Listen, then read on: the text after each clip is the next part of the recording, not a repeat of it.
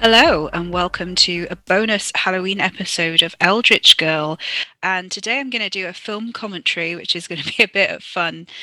So, one of my favorite films is the 1931 Dracula.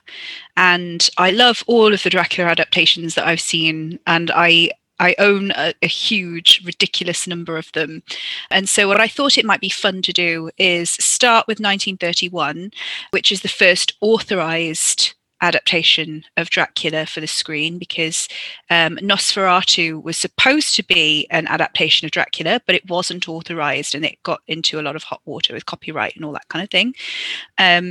So I will do Nosferatu as well, but if I do Nosferatu, then I kind of also have to do the film that was made.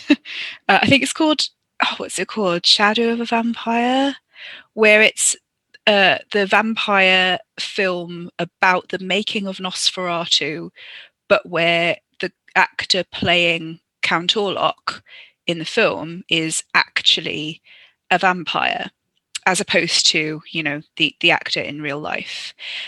So I might do that for fun, but I don't count Nosferatu as an official Dracula adaptation because it wasn't. But I love it as well. I've got that and I absolutely love it. This was played in cinemas that didn't have sound capabilities. There was a silent version of this. This is the talkie version of it.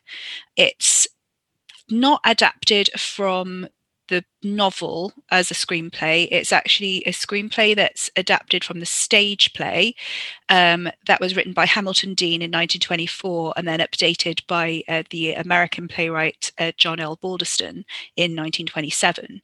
And so when Universal Studios picked this up and then made Dracula in 1931, they're actually taking a lot from the play rather than from the novel. But that kind of makes sense, I guess.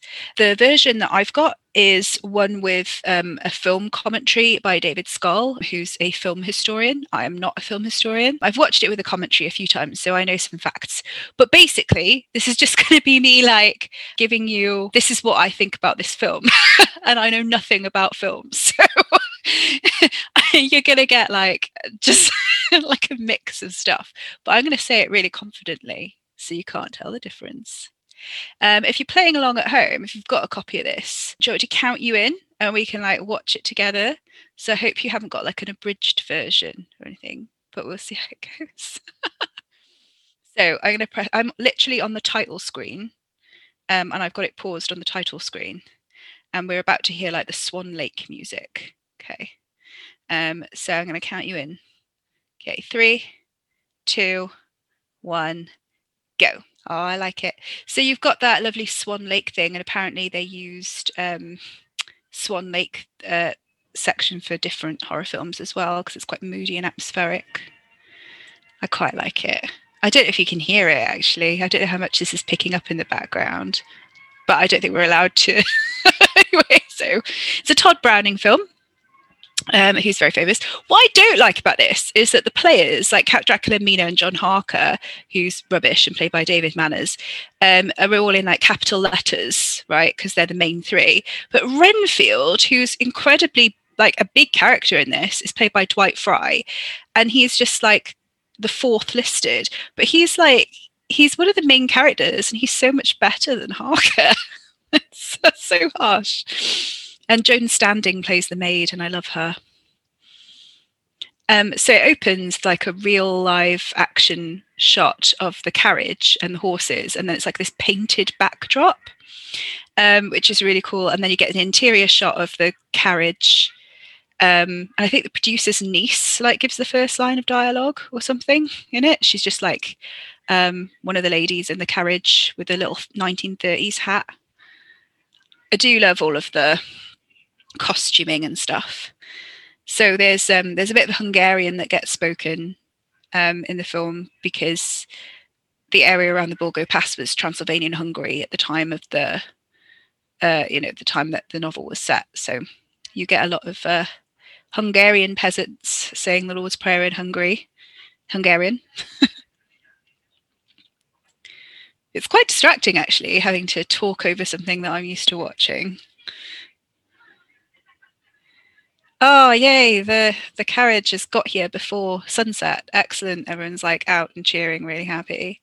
There's loads of ducks and things. It's all very pastoral and idyllic. Oh, yeah, people watching from the windows. Just going to close that window. Nope, don't want to know.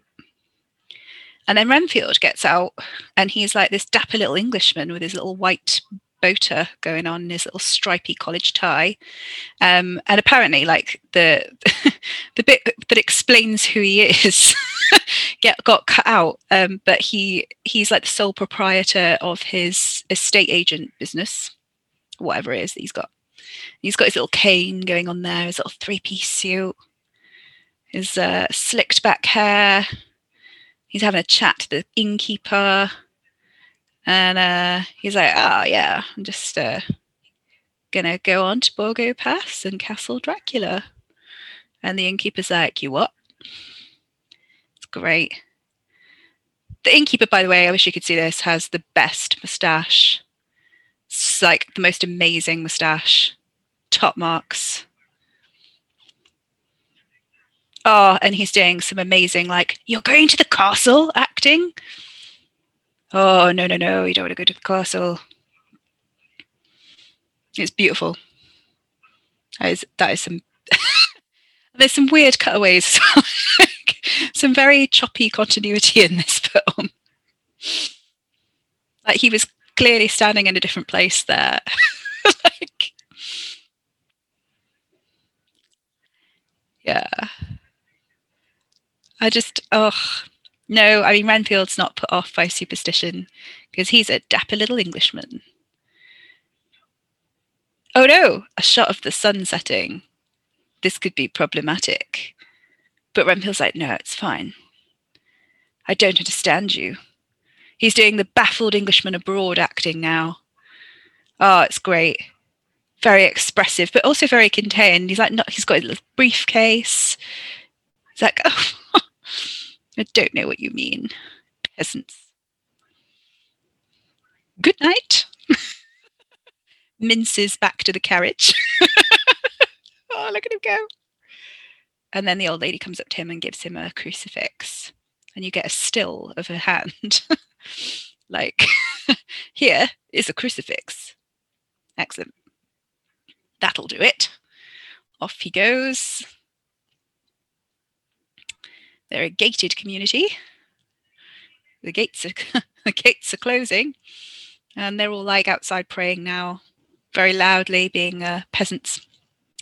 There's a really nice optical illusion shot, apparently. So it's like this painted onto glass, the castle, and then you see like the real road underneath, and it's done really well. The beautiful vaulted crypt with the coffin just on the floor, just hanging out. That's fair, I guess. It's not even a tomb, it's like literally just a coffin on the floor. And here come the brides, beautiful, beautiful brides, and the possum. Yeah, so the castle's full of possums because in the English language version, the censors thought rats were bad theatre, so the castle's populated with possums. There's another one in with a skeleton, cute, and armadillos. I'm not even joking. Gorgeous shot of Bela Lugosi. He doesn't talk to the brides, and they don't talk to him. And we had this conversation with St. Gibson about like brides in various adaptations, and Saint hadn't seen this version, but it is kind of like it's underrated, but it's so influential because it's where we get the idea of Dracula with an accent from, because obviously in the novel he deliberately doesn't have one, and where we get Dracula in evening dress from, and where we get like, you know, the brides and the nightgowns and everything from. And in that they just kind of they come out the coffins and then they're just hanging out.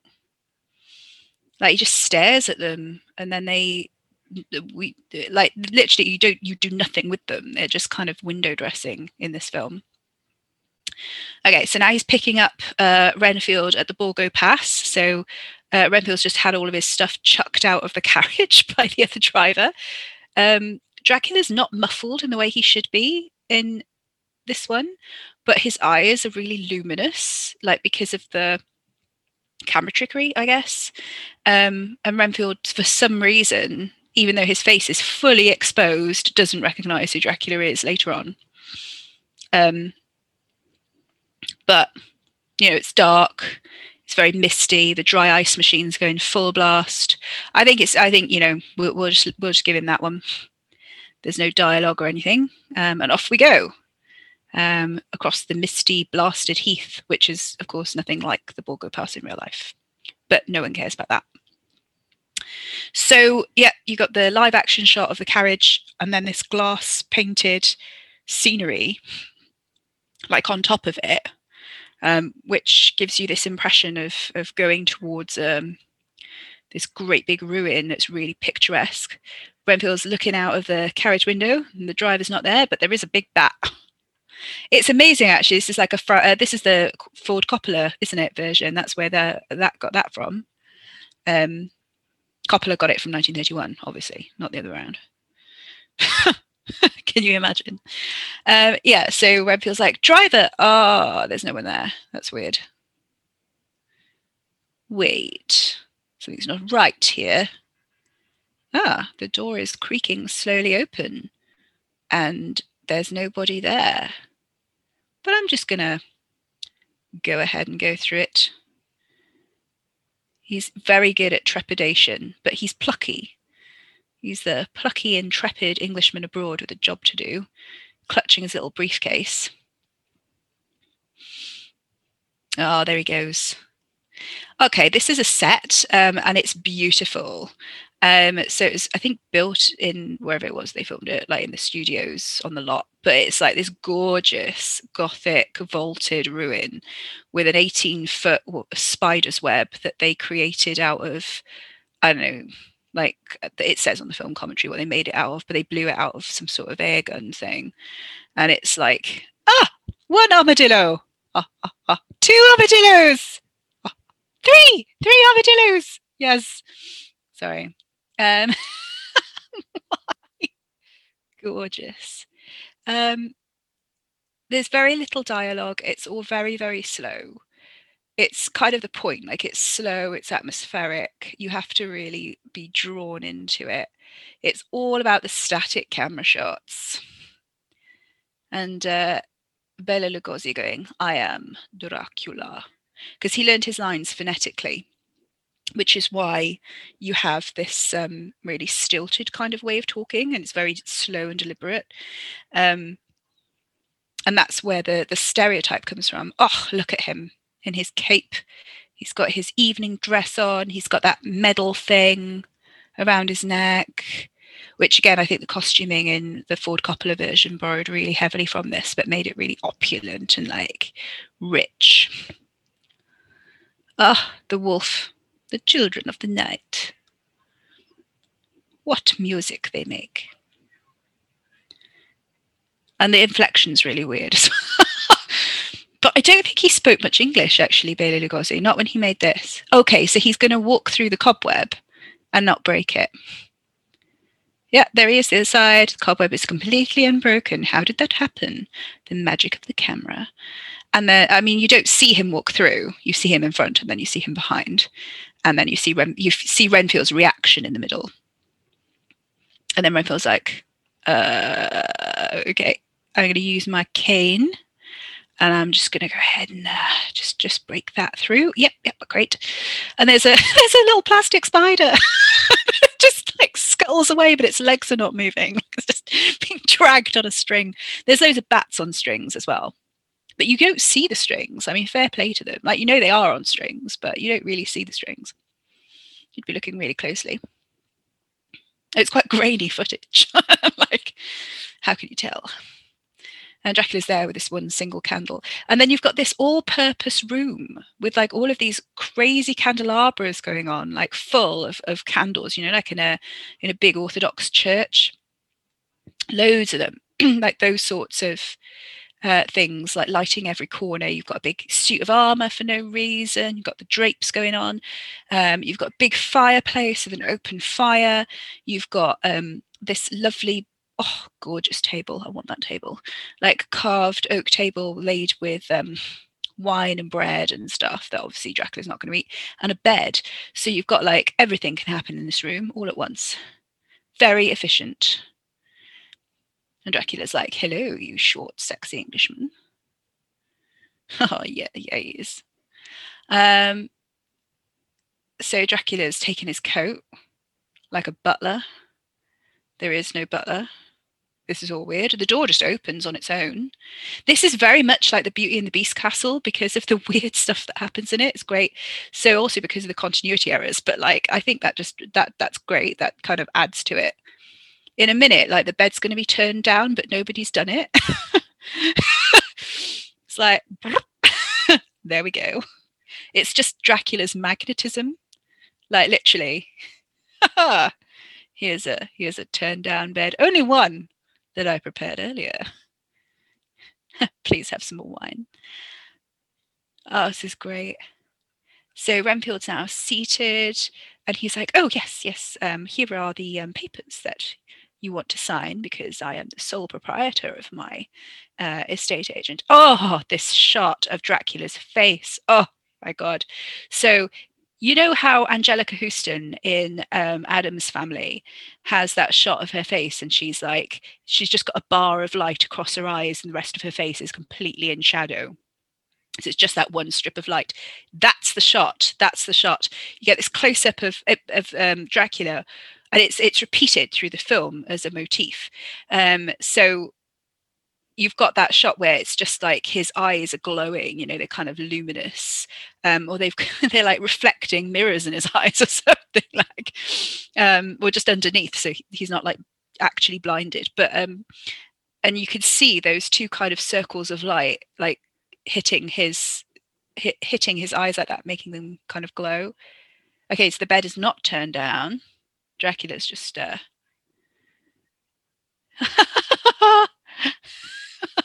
Renfield's like, thanks, it looks very inviting. Yeah, it does. Ah, he pricked himself.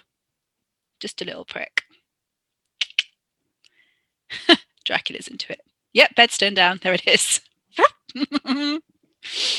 Magnetism. Oh no. Oh, okay. He's the crucifix from earlier. Chekhov's crucifix just fell out of his pocket, Renfield's pocket. So Dracula's like, oh no, and very dramatically throws his arm across his eyes. And now he's like, okay, have some more wine. It's Tokai. I do like a bit of Tokai, actually. It's a very nice dessert wine. Yeah. So good. That was a lot of blood for a tiny little cut as well. Just oozing out of his finger there. I quite like the way that Dracula creeps across the screen as well. Oh, there we go, Angelica Houston moment. I know also it's the other way round, but I don't care.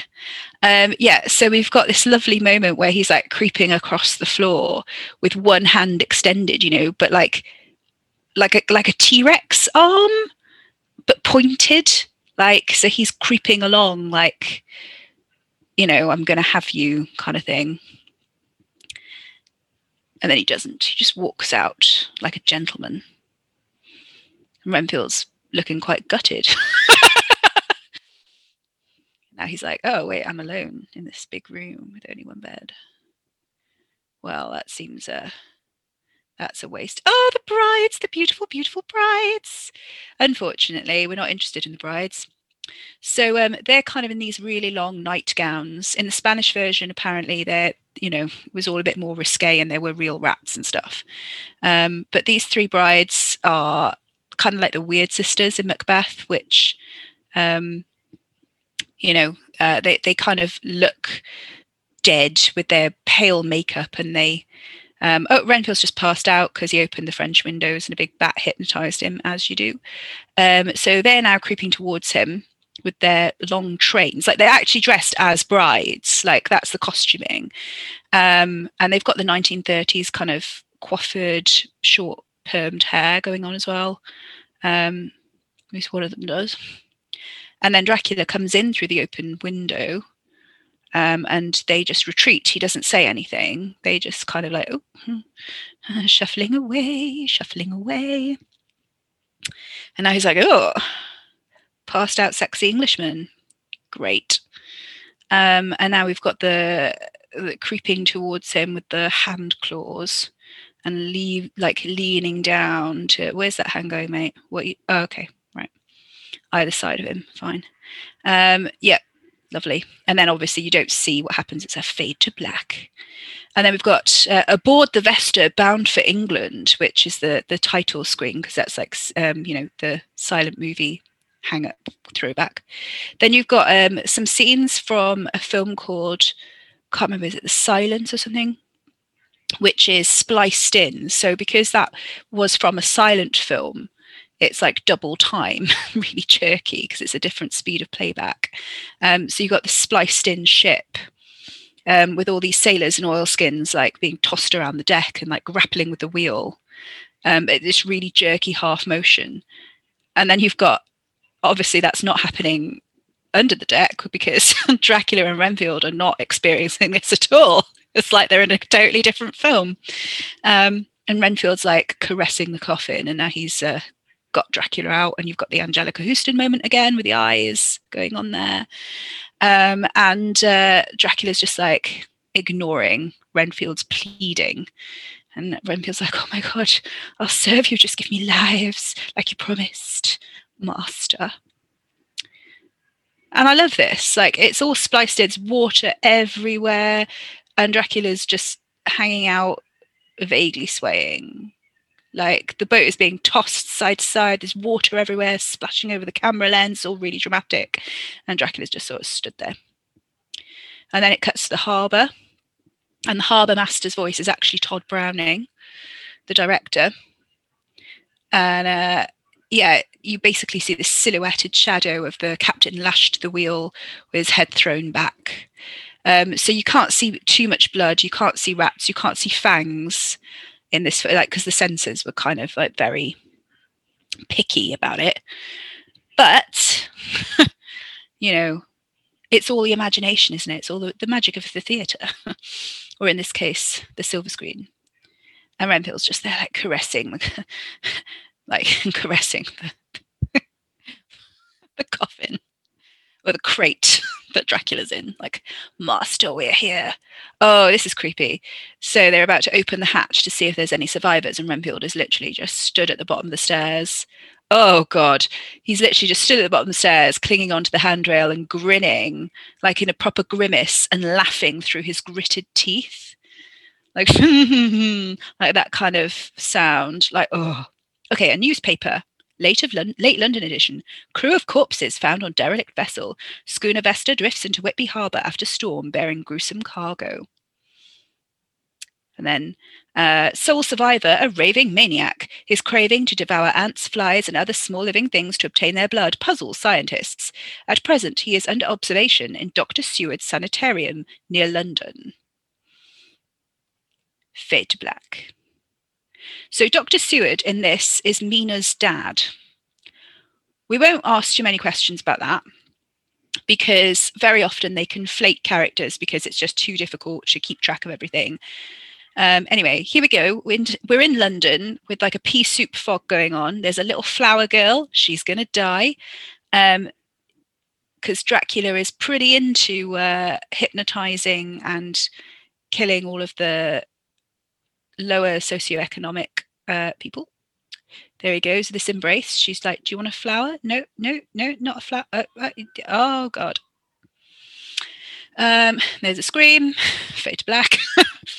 And now he's just like walking through London, the dapper man about town with his top hat on, like nothing happened, and the cane. Again, very Francis Ford Coppola. Not the long hair though. It's 1930s, so it's like the very slick, kind of short-haired look. And then you've got all the gawkers coming to look at the dead flower girl and the Bobby on the beat with his whistle.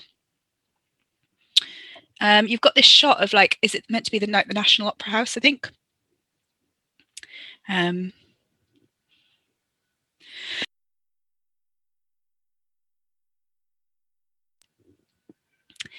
it's the opening of some opera. I don't know.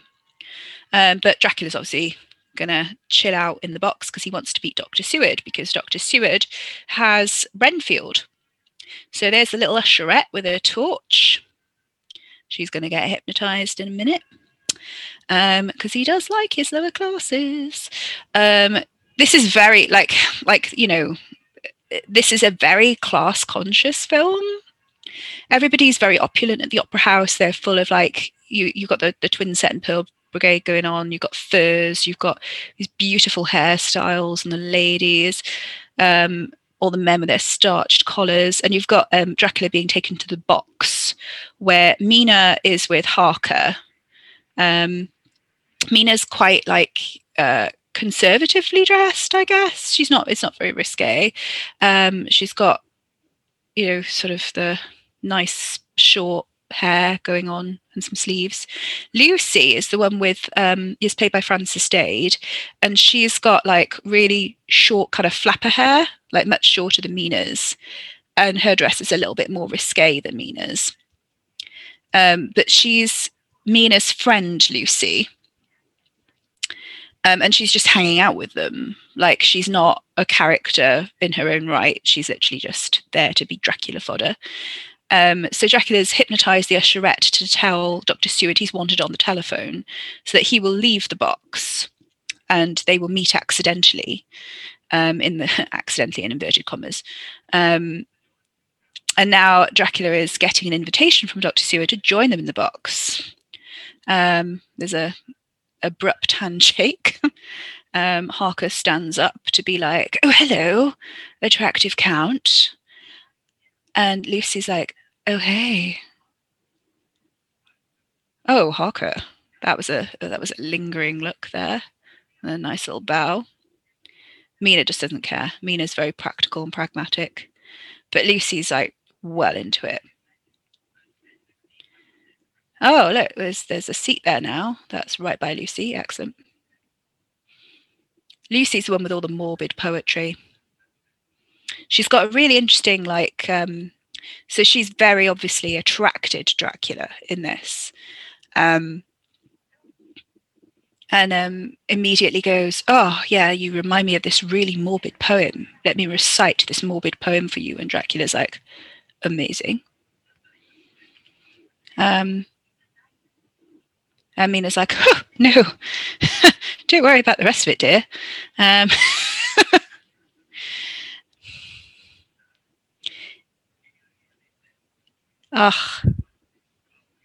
To die, to be really dead, that might be glorious, says Dracula.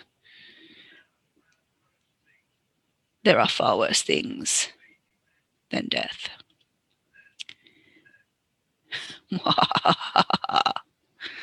Yes, of which A Lifetime with Jonathan Harker is one of them. Oh, yep, we've just got a lovely grimacing smile from Dracula there and a fade to black. And now we're with Mina and Lucy in Mina's room. Lucy's room. And Mina's doing an impression of Count Dracula with his accent, full on mocking him. And Lucy's like, "No, don't be horrible. I've got a crush now." Yeah, Lucy thinks he's fascinating. Mina's like, "Oh, you're such a romantic, dear. What you need is a really boring man like Jonathan, who doesn't do anything, just looks a bit pretty."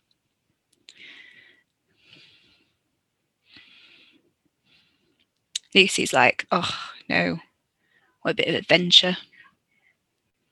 Mina's like, "Oh, you could be a countess, though. That's a bit of all right, isn't it? I suppose." So Mina's off. Dracula's just casually greeting the policeman, who's just on his beat outside. Lucy's opening the window, and Dracula's just going to stand there outside the window, watching her undress. Okay. You don't see that. You see her taking a shawl off, but, 1931. They can't show you everything. If this was 1975, it'd be banned. You know what I mean? So yeah, you've got like they would have put a lot more erotica into it. So here comes the bat through Lucy's window.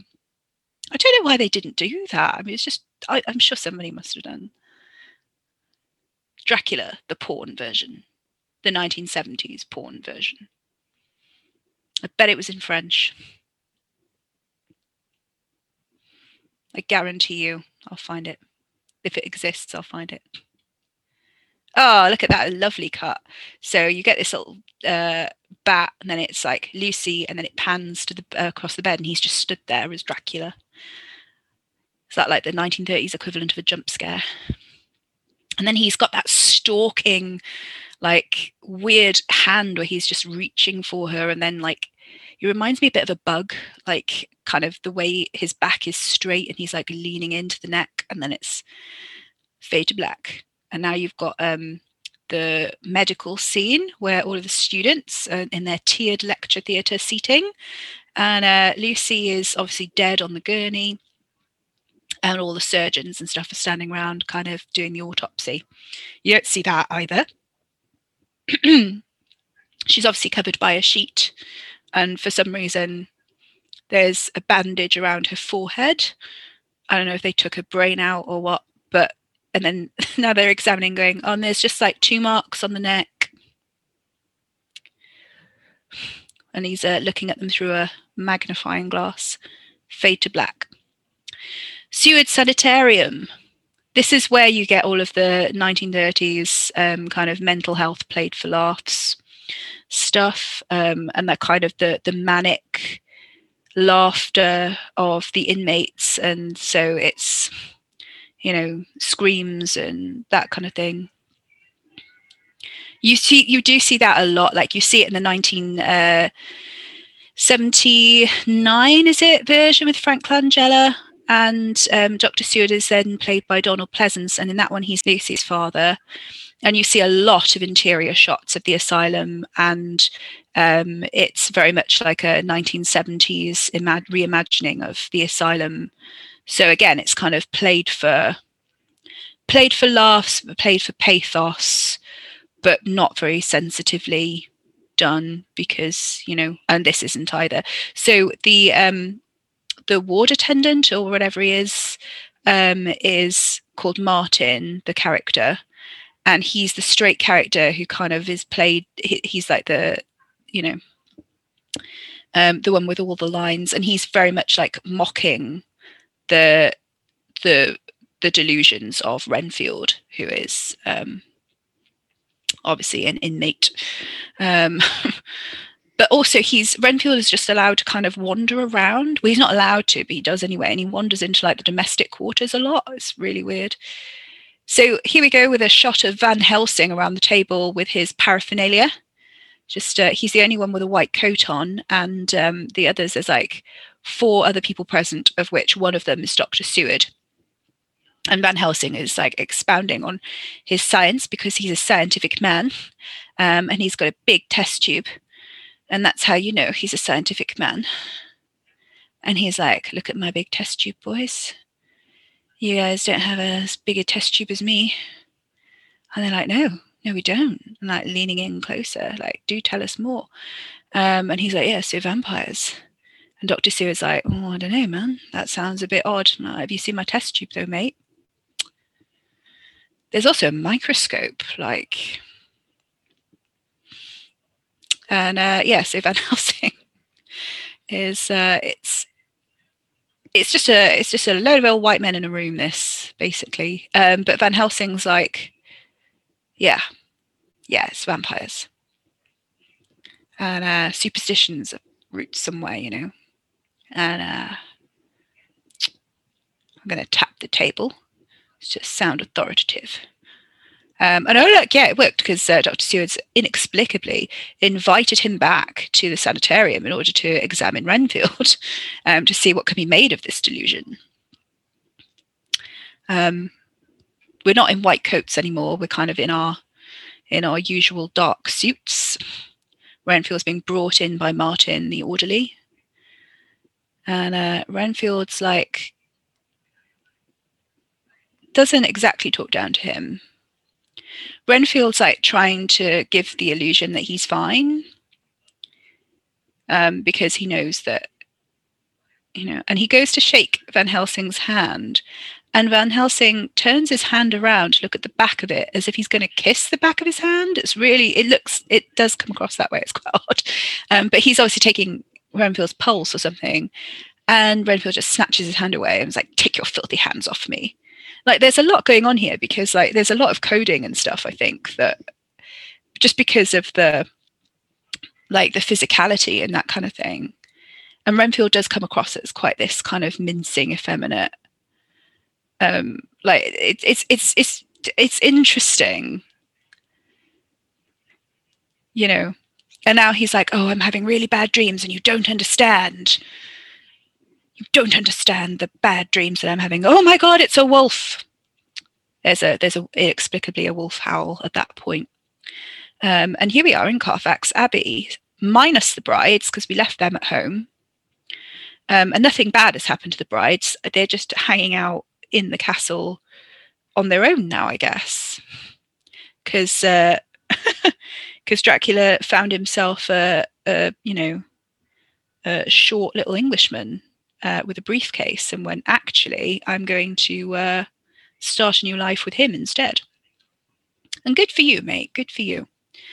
Unfortunately, somebody's locked him in a sanitarium.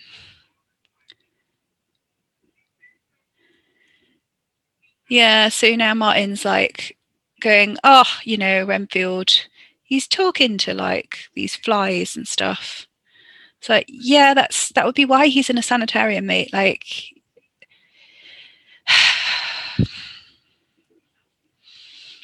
that's also your job. Like, you're an orderly. Like, why are you surprised at people doing things that you don't think of as like normal? I don't like, this is this whole problematic kind of thing. But anyway, yeah, he calls him old fly eater as well. Like, and Renfield's like, no, I'm warning you. Like, I'm actually not mad. There is actually genuinely a vampire. Like, he's gonna come, and I'm like, no, back to bed with you. Yeah. And Renfield also recoiled from the garlic that Van Helsing kind of thrust in his face.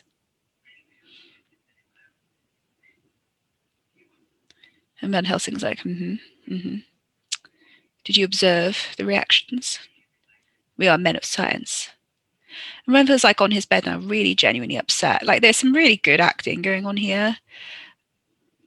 And he's like very much in despair and very much like the look on his face when he hears the wolf howling outside his window is just the staring eyes, and he's like, yes, master.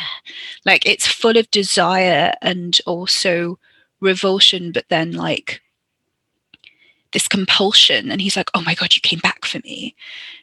And then it's all telepathy. You don't get to hear any other side of the conversation. Like, Bela Lugosi's character, Dracula, is just stood outside staring, and you get that Angelica Houston moment again in the close-up. And Renfield's like, no, please don't. I don't want to hurt Mina. He means Mina. Like, he's going, no, not her. And that's picked up on in the Fort Coppola version as well, I think, with kind of Tom Waits. Is it Tom Waite? Is that his name? Renfield in that one. Anyway, we get the lovely bat flapping at the window of Mina's room now, and then a cutaway, and somehow Dracula's stood by the open door of her bedroom, not the window of the bedroom, but that's okay because he was a bat, I guess. And he's doing that clawed creeping, and this time his face is like this grimacing comedy mask. Like the ancient Greek comedy mask, like his mouth is open and you can't see his teeth because you can't show fangs, right? And he just leans in over the camera, and it's like this like really distorted, grotesque sort of shot. It's quite, I think that would have been quite effective back then. And now Mina's kind of downstairs. It's the next day. She's got a scarf around her neck. So she's kind of dressed like one of the brides now. So she's got the very kind of, I don't know what color it is originally, obviously, but when it's in black and white, it's this very pale white looking dress and a matching like floaty drapey scarf and the little floaty sleeves. So she actually now looks like they're mirroring the costuming, I think, on purpose of the three brides that you saw before. And now she's kind of going, oh, and she's recounting this moment so that you don't, that fate, what happened in that fade to black when she was asleep. And Harker's just like hanging out in his tweed and jodhpurs like he's going grouse shooting in a minute, holding a hand and like, oh, it can't be that bad, dear. Oh, yeah, sorry, by all means, Doctor. And he gets up and wanders away. I'm just going to sigh every time David Manners comes on screen. There he is with one hand tucked in the pocket of his smoking jacket. It's not a smoking jacket, but like his jacket.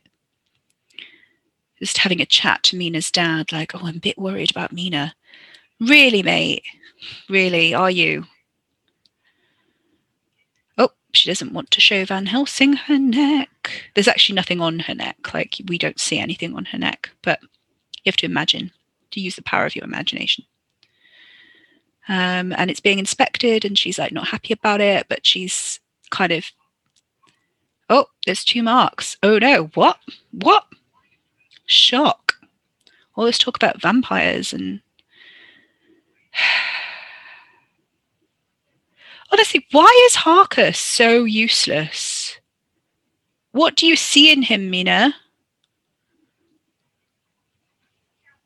Oh God, he's literally doing like the dramatic acting as well. It's great. He's like this chiseled jaw bloke, like he reminds me a lot of Brad Majors. Just this really preppy, like dramatic, but ultimately very useless man. Like just decorative. He stands with his hands behind his back a lot. Dracula has arrived. And they're doing the introductions, and Van Helsing is like, hello, I can see I will be your opponent for this evening. And Dracula's like, hello, I will be your antagonist for this evening. And they're all being very kind of mock polite to each other in the way that gentlemen are.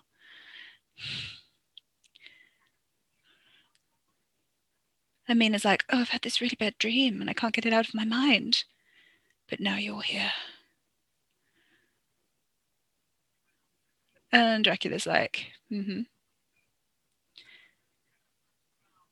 oh, it's probably my fault. I was telling her some tales from my country.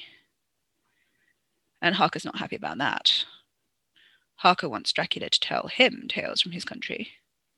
And now Harker's like moodily gone over to open the cigarette box, which has a mirror on the inside of the lid. And the mirror is reflecting Mina and nothing. Nobody there.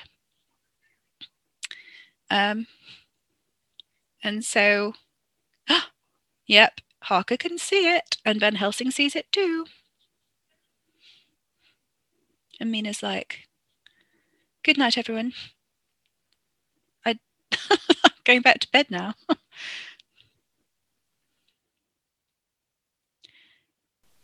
And there is still nothing. The reflection shows you nothing. Mina is just on her own, talking to nothing. How mysterious. And Harker's like, I don't get it. I'm just going to smoke my cigarette. Just...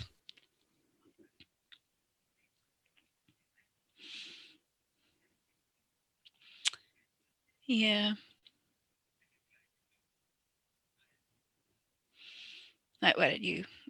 So Van Helsing's like gonna offer him a cigarette from the mirrored box and see how he reacts to the mirror. Like, how about a cigarette? Just stroke the lid of the box a little bit. How about ha? Dracula like whacks it out of his hand. In the Spanish language version, apparently he used the cane as well and just smashed it to shit on the floor. In this one, he's a lot more genteel. He's just like, pfft. And then he recovers himself and he's like, no, that's, forgive me. I don't like mirrors. Well, who does really, I suppose. He's got a little monocle this time going on, Dracula. He's going to go for the French windows. He's exiting via the French windows, which open onto a balcony. Yeah, he's just going to full on yeet himself out of that room. There he goes. Onto the balcony. And now, oh, what's that? It's a wolf or a big dog running across the lawn, says Harker. Like, he's not going to do anything about it, though. He's just going to come back inside.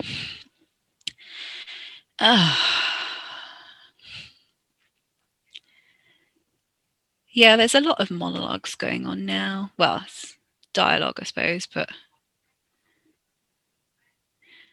Harker doesn't get it. What has Dracula got to do with wolves and bats? Have you not been listening, mate, to any stories that you might have heard during the course of this film? Okay, so he does have some good eyeshadow game going on, though, does Harker? There's some good makeup going on here. He's just going to stand there and look slightly gormless and try and take in some basic facts with his hands in his pockets, with his eyeshadow game going strong. Mina, on the other hand, is now exiting the house, and she's going to go and meet Dracula in her diaphanous night things and her scarf and all of her frills and flounces, and she's going to go out, and he's like opened his cloak for her. She's now on the lawn with him, and there's going to be that lovely embrace, and then the cloak swish, just covering them, very smooth. Meanwhile, Harker's just trying to get his head around the word vampire. Just blinking a lot. Like, it's 2 syllables, and that's too many for my pretty brain. I want to drive a fast car at 20 miles an hour. Shoot some birds. Meanwhile, Van Helsing is like, let's let the adults talk. He's not talking to Harker anymore. He just blanks him, goes to Dr. Seward. Renfield has been listening to the whole thing. He's just been outside the door the whole time, and he just walks in giggling. And he's like, and he's like, you should listen to Van Helsing, because you know, all that stuff I've been telling you about, like flies and lives and blood. Well, funny story, guys. Not actually mad. It's happening again. The look of absolute desperation on Renfield's face, like, please, Jonathan, please understand me. Oh no, there's a bat. The bat knows. The bat knows everything. And Renfield's like, no, master, no, I wasn't going to actually tell them anything. He did just tell them a lot. Harker's just waving ineffectually at the bat. And it's like, okay, I guess I'll fly somewhere else. I've heard enough. And Renfield's like fully shaking, like properly shaking and very static. And it's like, no, Dracula, I've never even heard of the name before. And doing the, far off stare into the camera. And then he does this very childlike little boy sort of pose, and he's very deferential to Van Helsing and very frightened. Joan's standing, playing the maid. Here she is, doing her hysterical maid thing, which she does brilliantly. And Renfield's just like staring at her, grinning and giggling, and she just full on passes out. There she goes, on the floor. And Renfield, oh my God, Yeah, Renfield then just gets on all fours and fully crawls very slowly over to her. And that's honestly much more menacing. Oh my God. And the grimace as he reaches for her neck is like the most disturbing thing. Like it's worse than the Dracula scenes, I think. Because you know that he's not a vampire. Like, what is he doing? So they found Mina in the lawn and take her back to the house. And there's Dracula just casually stepping out from behind a tree. Like literally just steps out from behind a tree and watches them go. And then we cut to so Lucy does make a comeback in this, but only very briefly, and then they got rid of the scene that would have made Lucy make sense, which is where they stake her and Jonathan doesn't do anything, like literally the shooting script. He just stands there looking terrified, and then Van Helsing goes in and does it. But there's this scene where you see a Bobby on the beat just seeing Lucy walking like a zombie. And now Martin, the orderly, is reading the newspaper report of a child that got kidnapped by the Blueful Lady, which is obviously Lucy, to the nurses in the sanitarium. So they're like both listening to him avidly as he, reads this newspaper article to them. So you don't see anything, and then Lucy just doesn't come back. And that scene would have been really cool, except it literally would have been Jonathan Harker just stood there going, oh my God, it's a woman, a dead woman. And like, he doesn't say anything either. He apparently doesn't have any lines. He just kind of stares off at the, grave bit where he saw her go into. And Van Helsing's like, oh, I guess I'll do this then. I didn't want to show you, but you have to see it with your own eyes. And he goes in and does the work. And Jonathan just kind of stands there looking terrified. And that was the scene. So like literally, even in the cut scenes, he does nothing. There's a really nice bit of existential angst from Mina, though, in this film, which is coming up now. And Mina's kind of aware that she's changing, that she's going through this transitional period that she doesn't understand. She's becoming something else. She's becoming potentially dangerous to people around her. And then she has, she starts having that really strong reaction to the crucifix and like, or just the cross. And she's trying to have a serious conversation with Van Helsing, and Harker is just standing there, not really getting it, and being like, oh, darling, you're going to live. Like, John, it's over. You have to accept it. It's over. So what are you trying to say? Well, I'm trying to say it's over. And then she's like, just blanks him and talks to Van Helsing. Like, and he's just, but darling, pay attention to me. Am I not the attractive male lead? And Mina's like, oh, all right. It's all over, John. Do you understand that? No, you don't, do you? Oh, just does the little puppy dog, the little kicked puppy face in profile.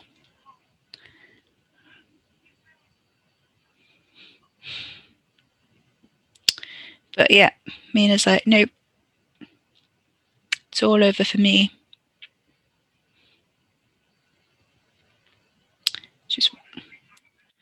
So yeah, Harker's not having that. He's going to shout at Van Helsing a little bit because that'll help.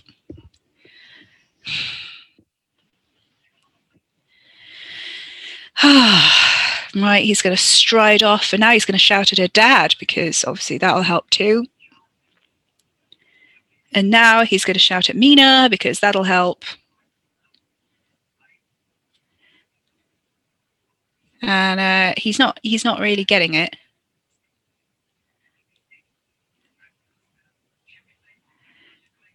And he's like, no, I'm going to take her away and she's going to be safe because she'll be with me. Mina, I will see you in the library. And he flounces off. And Mina's like, no, no, I'm going to stay here. And we're going to go through with our crazy plan. So you've got the nurses now, both of which get hypnotized by Dracula in a minute because he does like to hypnotize people of lower social classes than him. It's his thing. Women and people of lower social class. the only person that he can't hypnotize in the whole film, and he almost manages it, is Van Helsing. But he doesn't even attempt to hypnotize Harker, and he doesn't attempt to hypnotize Dr. Seward either, even though he's in the same room with them at points. So it's like, yeah, that's quite an interesting one. He just goes for,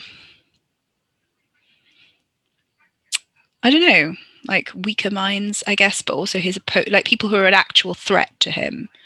And Harker and Dr. Seward are not threats to him. Like Harker's like barely a character. There's literally like this lingering shot of him just now, just stood on his own while Van Helsing's talking to Dr. Seward, which, that's the important dialogue bit. And Harker's like just displaying this gormless, I am the pretty boy love interest thing. But the camera loves him, so it just stays on him for a while. The dialogue is going on in the background. And he's like, well, he does the sulky thing quite well, and the sort of fluttering the lashes a bit with his eyeshadow. And he also does a lot of sulky sitting. He's now doing some sulky sitting. And Renfield is also creeping around the house, and you see his silhouette before you see him on the door. It's a very distorted shadow. The maid is apparently fine. We don't know really what happened with that.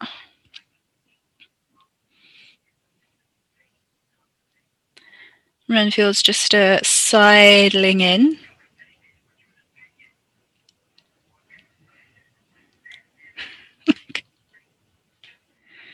And Dr. Seward's like, nope, I'm going to use my phone and call the orderly.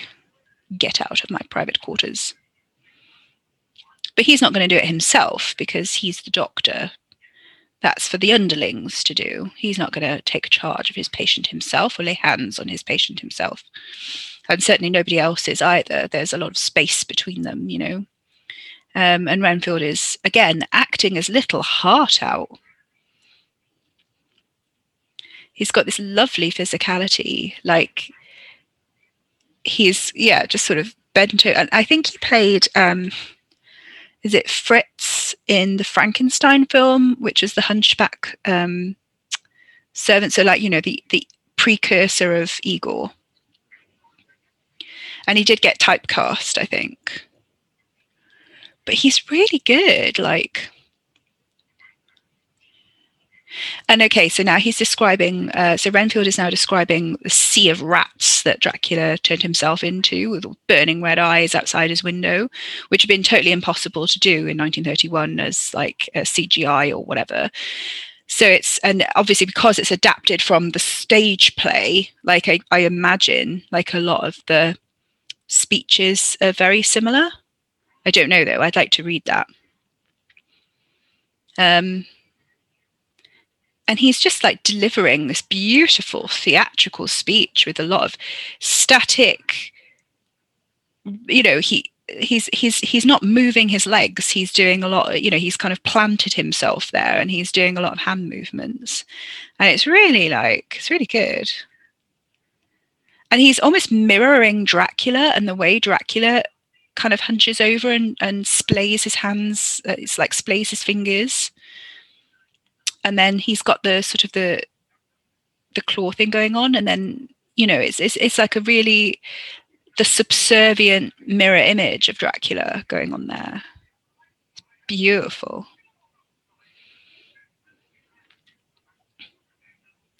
And he just gets whisked off by Martin, the orderly, ward manager, whoever he is.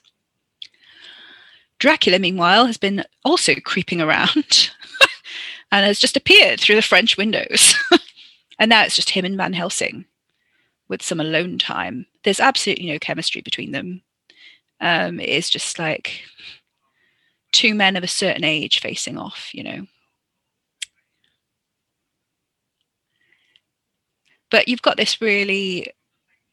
They are like... This is like chess players. That's what the chemistry is between them. That's the dynamic, They're like just two chess players gonna face off in a very slow, deliberate way.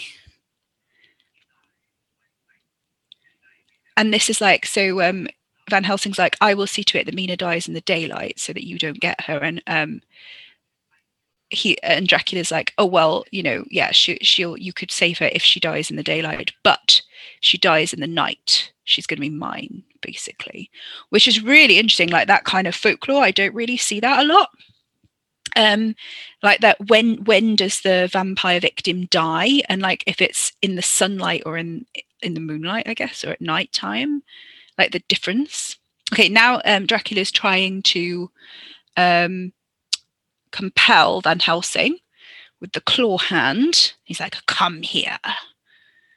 And Van Helsing is actually walking towards him because Dracula, man. But then he's like, he visibly fights it, and now he's going to take a few steps backward. Very slow, very shuddering steps, but he can do it. Like it's really hard. But his is the superior kind of strength of will, I guess, in this encounter. And now he reaches into his pocket. What has he got in his pocket? Wolfsbane. No, more effective than that. It is, ta-da! Crucifix. And the Count whisks his cloak around him and is gone in that big dramatic villain exit. So that's quite cool. And Mina has this kind of existential thing, like with the cross in a bit, where she says like the reason that she doesn't, because it's that the vampire is the blasphemous inversion of the resurrection. So, she can't bear to look at the crucifix because that is the sacred emblem, and she knows that's not what she is anymore. And it's that kind of like that feeling of dread and of isolation, of desolation. And in the speech that Renfield gave, he actually quoted from the Gospel of Matthew and the temptation of Jesus in the wilderness. So it's like, all of this I will give you, said Dracula to Renfield, if you will obey me. And Dracula is kind of like this, both the tempting Satan and Christ giving blood communion, like this perverse mix of the two. Mina's got this gorgeous satin dress on at this point. Like it's luminously beautiful and very drapey and flowy. And Mina's like very into Harker's neck and like points at the sky and is like, look up at the sky, dear, look at the stars. And Harker's like, oh, of course. And immediately looks up and she's like fixed on his neck. And then he's like, looks down and goes, oh, you're right, love. And she's like, oh, yes, I'm fine. And the nurse is like, this doesn't look fine. So the nurse retreats. And Mina's like, come and sit down with me outside on the chaise longue. And she's going to go full little, like, vampire. Seward and Van Helsing having a chat on the stairs. They're planning and plotting and scheming. Figuring out how to save Mina's life and soul. And Mina's not afraid of the night anymore. Harker's like, oh, you said you were afraid of the night. She's like, oh, the old Mina. Oh, it's the only time I feel really alive. There comes the bat, squeaking. Mina's talking to the bat like it's, like she's interpreting the squeaks. And she just says, yes, I will. There you go. And Harker's like, you will what? And she's like, oh, nothing, dear. I didn't say anything. It's like prime gaslighting going on there. No, you didn't hear me say anything. I didn't say anything. You just you're hearing things. So no, I thought I heard you say no. Definitely was not having a telepathic conversation with the bat. Nope. That would be crazy. So Dr. Seward and Van Helsing are now in Mina's room, going through the French windows to see them, sat outside on the balcony. So they're about to witness Mina's obsession with Harker's jugular vein, and she's got this really intense stare. She's fixed on him like this really, oh, it's beautiful. Slow, like close up on her face, and she's just gonna lean very slowly off out of shot. And he's like, Mina? Mina? And it's all right, Van Helsing's there with a crucifix, which Harker then tries to grapple off him because Mina's upset by that. And Van Helsing is like, what, I'm trying to save her. And Harker's like, oh, saving her like that, that's a fine way. Like, he just saved you, mate. Like, what are you not understanding? And yeah, this is where Mina's like, no, put it away. I can't bear to look at it. The crucifix. And this is the, yeah. Please believe everything Van Helsing says, Harker. It is all true. Like, oh, but what has he done to you, dearest? Tell me. Well, oh, that's a gunshot because Martin the orderly's out there with a rifle, and the maid, who is fine. Don't know why the maid's out there, but they're shooting at the bat. Because that'll work. I don't know why people just don't do that, just shoot the bat. Like, in it.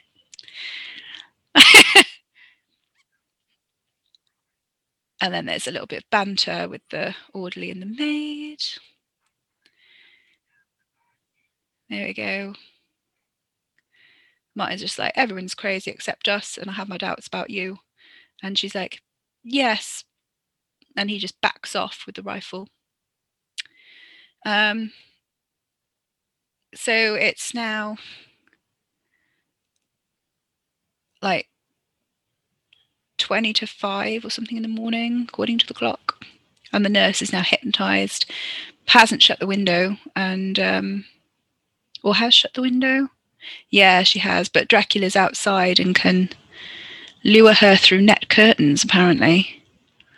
He's just stood there in the mist, staring, and she's like, hey, I'll just remove the garlic flowers, I guess, and open this window for you. Which she does. Like, there's very little dialogue. I think the men do the majority of the talking in this, to be honest. Like, the brides have absolutely no lines. Lucy only has a few lines, and they've cut most of her scenes. Mina has the speeches about, her state of being and that kind of thing.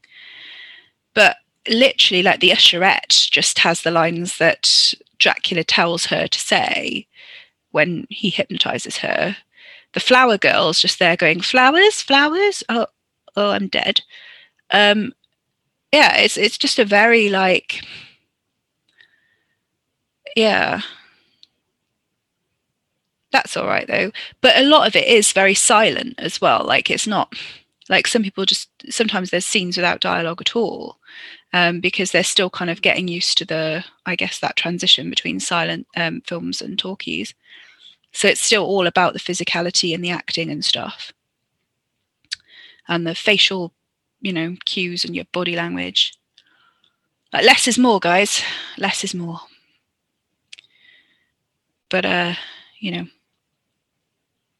So Renfield's now escaped again and is going down to the crypt in Carfax Abbey after Mina and Dracula, because Dracula's now abducted Mina, who has now got this train going on, like a full-on bride. And so Renfield's like right at the bottom of this huge sweeping staircase. It's like, Master, I'm here. Aren't you pleased to see me? And he's like, oh, I'm back into chicks now, though, mate. Mina's, oh God, this is giving me like vertigo. Like, so Mina is just kind of not looking where she's going with this really long flowy thing on, and there's no handrail. It's a really long, like, steep staircase. That's a 20-foot drop, love. I'm not being funny. And you've got them sort of framed in the long shot. So there's Dracula above them on the stairs. Mina's in the middle in white. And then Renfield's at the bottom, because of course he is. is very much a Renfield position.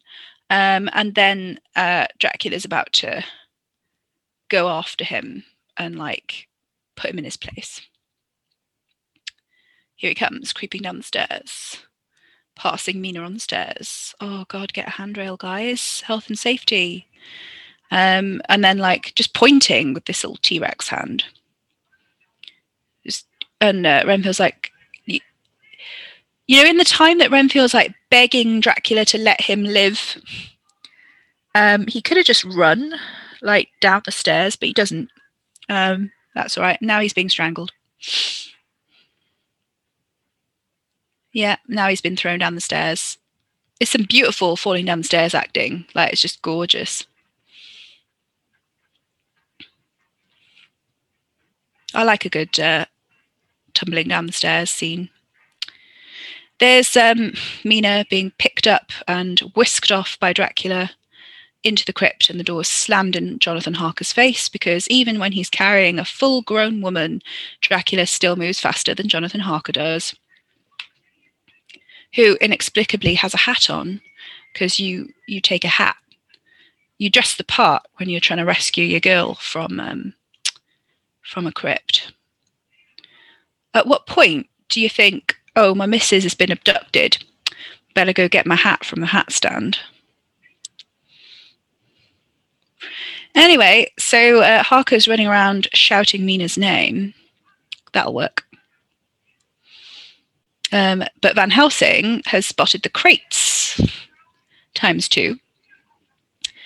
And obviously Dracula has gone, I think I'll have a nap now. Yeah, there he is in his crate. Because that's what you do once you slam the door in your opponent's face. You just lie down, have a little bit of a nap. Yep, sure, that went backfire. So they're a bit worried about the contents of the second crate, as they should be. And they've opened it a little bit, but they're not looking in it. No, they're just going to put the lid back down. No, they don't want to see. Van Helsing's like, get me a big rock, eh? Get me a big rock, lad. So Harker goes off to find something that Van Helsing can drive a stake through Dracula's heart with. Finds a big iron bar. Good lad. Meanwhile, Van Helsing is doing the manly work of cracking open that crate lid, and he's going to use a bit of the crate lid to be a stake. But he's going for Mina first. Nice. What's this, boys? She's not even in the crate. That's good.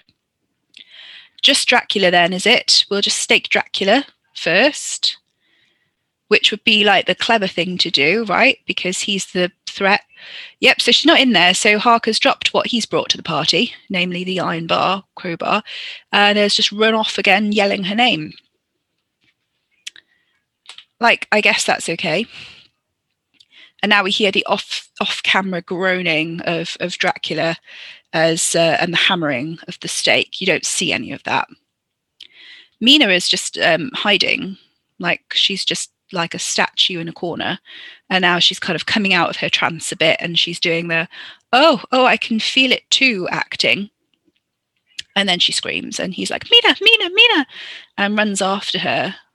It's like the most action he's had, like all film, and he's done fuck all, and now she's giving him an embrace for some reason, like he's done any of the work.